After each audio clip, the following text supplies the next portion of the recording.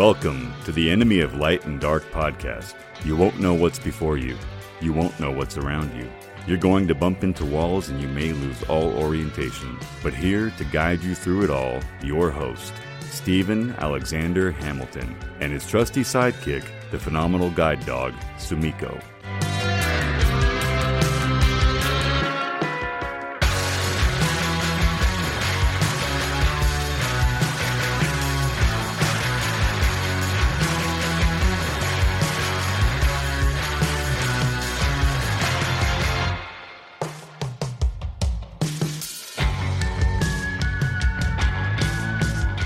Hello, this is Stephen Hamilton, and you're listening to the Enemy of Light and Dark. This is episode 2. If you have not listened to 1, then I would go back and listen to 1 before listening to 2. But that's just my opinion. I like sequential things, 1, 2, 3, 4, 5, 6, 7, 8, 9, 10. But you do it the way you want to do it. Today's topic, of all things, is CBS. No, not the nightly news, but Charles Bonnet syndrome. When we were sitting down and trying to think about what episode we should do, we wanted to come up with one that was near and well, it's more near and far from my heart, but it's the most prevalent one I have. Charles Bonnet syndrome is auditory and visual hallucinations. Now, if you read the documentation on the internet or medical papers, the majority of them, they're going to say that it is a visual hallucination. But for some reason, I don't know why, but I have an immersive experience where I have them as auditory and visual hallucinations. And what they are is basically you'll get a hallucination of looking at a person or a thing. It could be a street, it could be a person, it could be just about anything. And sometimes they last minutes or sometimes they last for hours. I started having Charles Bonnet syndrome when I had severe vision loss. What mine were basically, it was a silver wire that kind of swirled around and morphed into objects and things like that. And mine has progressed since then. Now, stay tuned, because we're going to learn a lot more about the weirdness of Charles Bonnet syndrome later in the episode. But first I want to explain, Charles Bonnet was a Swiss researcher in the 1700s, and he observed his grandfather having hallucinations, but his grandfather had severe vision loss. Oddly enough, later in life, Charles Bonnet had severe vision loss as well, and he developed Charles Bonnet syndrome himself. Okay, so who gets Charles Bonnet syndrome? That is a wide topic, because anybody with severe vision loss can get Charles Bonnet syndrome. For example, people with RP, retina pigmentosa, macular degeneration, and people like me who had their eyes removed. Now, interestingly enough, Charles Bonnet syndrome is not a mental illness. It's not schizophrenia. It's not any of those things. It's primarily your brain trying to fill in the pieces that it has lost. Charles Bonnet syndrome looks real. To the person that is having it, it looks like it's happening, but it's not real. For the people that have it, it's kind of like wearing a VR headset. Virtual reality. You can see it, you can feel it, or feel the situation, but it's not happening. That's where it gets most disturbing. Okay, so how rare is Charles Bonnet syndrome? Now, funny enough, I got to tell you this little story. For many years now, I have been telling people how rare it is, and I've felt so excitedly, terminally unique because I have this disorder. But after investigating more, we've found out that it is more common than I had originally thought. Well, one would have to ask, is there a treatment or is there a cure for this syndrome? And the short answer is no. Nobody knows. In fact, it's poorly understood, and researchers don't even really know why it happens. And so we're still in the big mystery category of what this entails and how each person has their own experience. there is some thought that it is one's brain trying to fill in for what senses have been lost. But nobody knows for sure. I tend to agree that it probably is that my brain is filling in for what was lost since my eyes were removed. Oh, wait a minute. It's time for a commercial. The Tidy Bowl Man. For your toilet. For that pesky ring around the toilet. The Tidy Bowl Man and the Tidy Bowl Navy clean it up and scrub it up, and it's all better.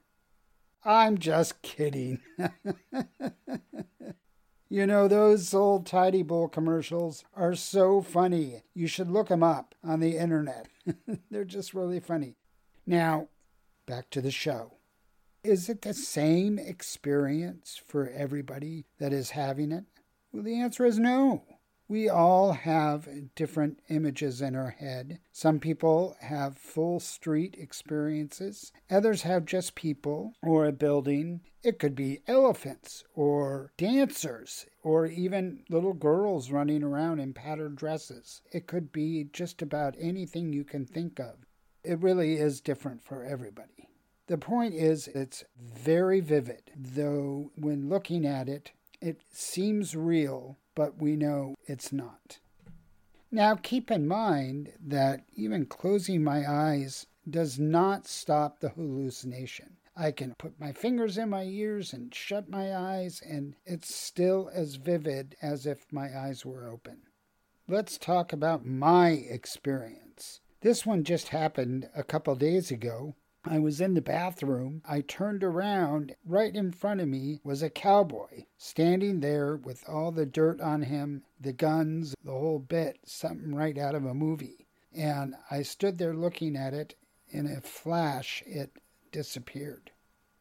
One of the more terrifying ones that I have is the breather. For example, like at night, when we're all in bed, snug as a bug, Cindy is asleep, Sumi's asleep, and I'm wide awake, I can hear at the end of the bed, facing me, somebody breathing. And it's a deep breathing. I know that it's not Cindy and I know it's not Sumi, but I hear it clear as a bell that somebody is looking at me and breathing heavily. This one scares me a lot. There's also one that disconcerts me a lot. It's always people staring at me. It'll be a group of people or an individual, but it's usually a group of people that are just standing, staring, and looking at me. Makes me feel self-conscious sometimes. One of the first ones that I have, that I still have today, is somebody knocking on the door. Now, somebody knocking on the door, you get up, answer the door. Well, in my case, when you're doing it 10, 12 times and nobody is there, so I've had to figure out some way to combat this. I kind of thought, well, I better be creative about this. We got a Ring doorbell that anytime anybody comes up to the door, it vibrates my watch. I get a tone out of my phone. So now when somebody knocks on my door and I don't get a alert on my watch or my phone, I ignore it. But there are times still that I will get up and answer it, thinking that, well, maybe the doorbell didn't set it off. But it has helped a great deal. Another one I have is drawers, cabinets, closets, opening and closing. This one can be scary too, just because it gives the illusion that there's somebody there when I'm in a different room. Also, there will be people walking around in the other room, kind of a low hushed tone voice, talking to each other, but walking around. They seem to have been enjoying themselves, but I certainly don't enjoy myself. One of the more funnier ones that I've had is actually Dick Van Dyke. One evening, I was sitting in the massage chair, and there it was, Dick Van Dyke floating over my head, the black and white Robert Petrie, and I turned to tell my girlfriend that Dick Van Dyke had showed up.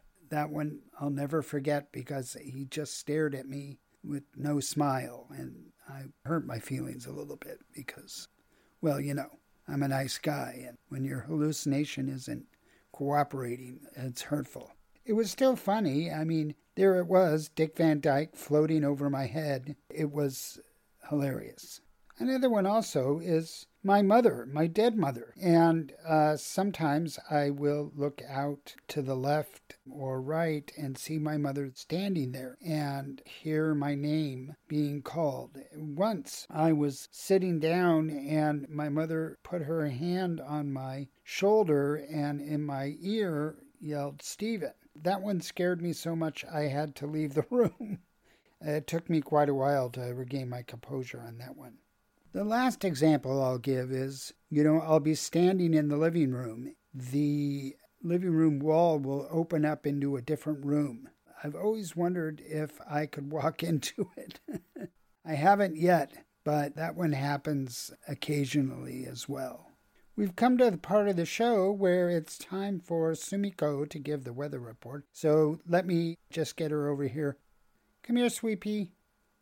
Come here, Sweet Pea. Okay, get up on the chair. Why aren't you getting up in the chair? Give me a treat. Give me a treat. Give me a treat. Oh, that's right. She doesn't work for free. Well, here finally we'll get the weather report. Probability of precipitation. 53%. I guess I should talk about how it affects my quality of life. Charles Bonnet syndrome is one of those syndromes that tricks you. And so it seems to me that from the moment that I wake up, I'm in a hypersensitive vigilance. Charles Bonnet syndromes can, or I call them CBs, can happen at any time. So I seem to find myself always on guard. It's pretty stressful. When they do happen, I often am surprised that they have happened, and or I am very scared and don't know what to do. And it affects my daily life in all areas because it's not just at home. It happens when I'm in the car, it happens when I'm in the grocery store, it happens anywhere I go. It's like living in a haunted house 24 hours a day. I haven't really learned to manage it well enough to feel comfortable with all of these hallucinations happening around me.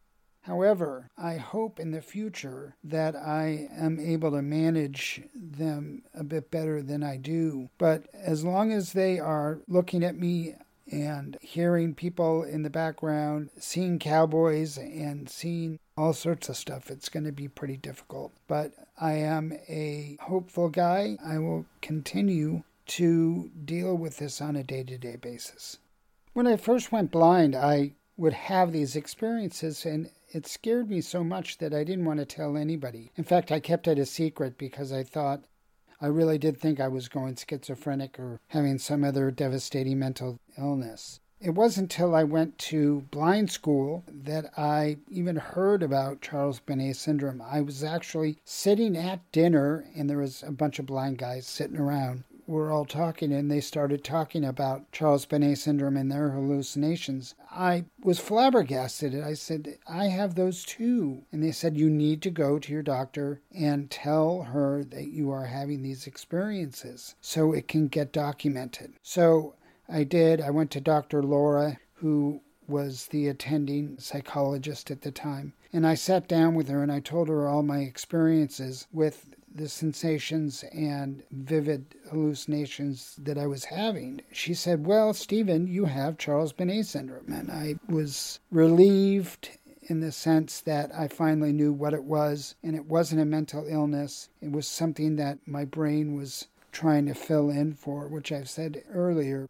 The relief was huge.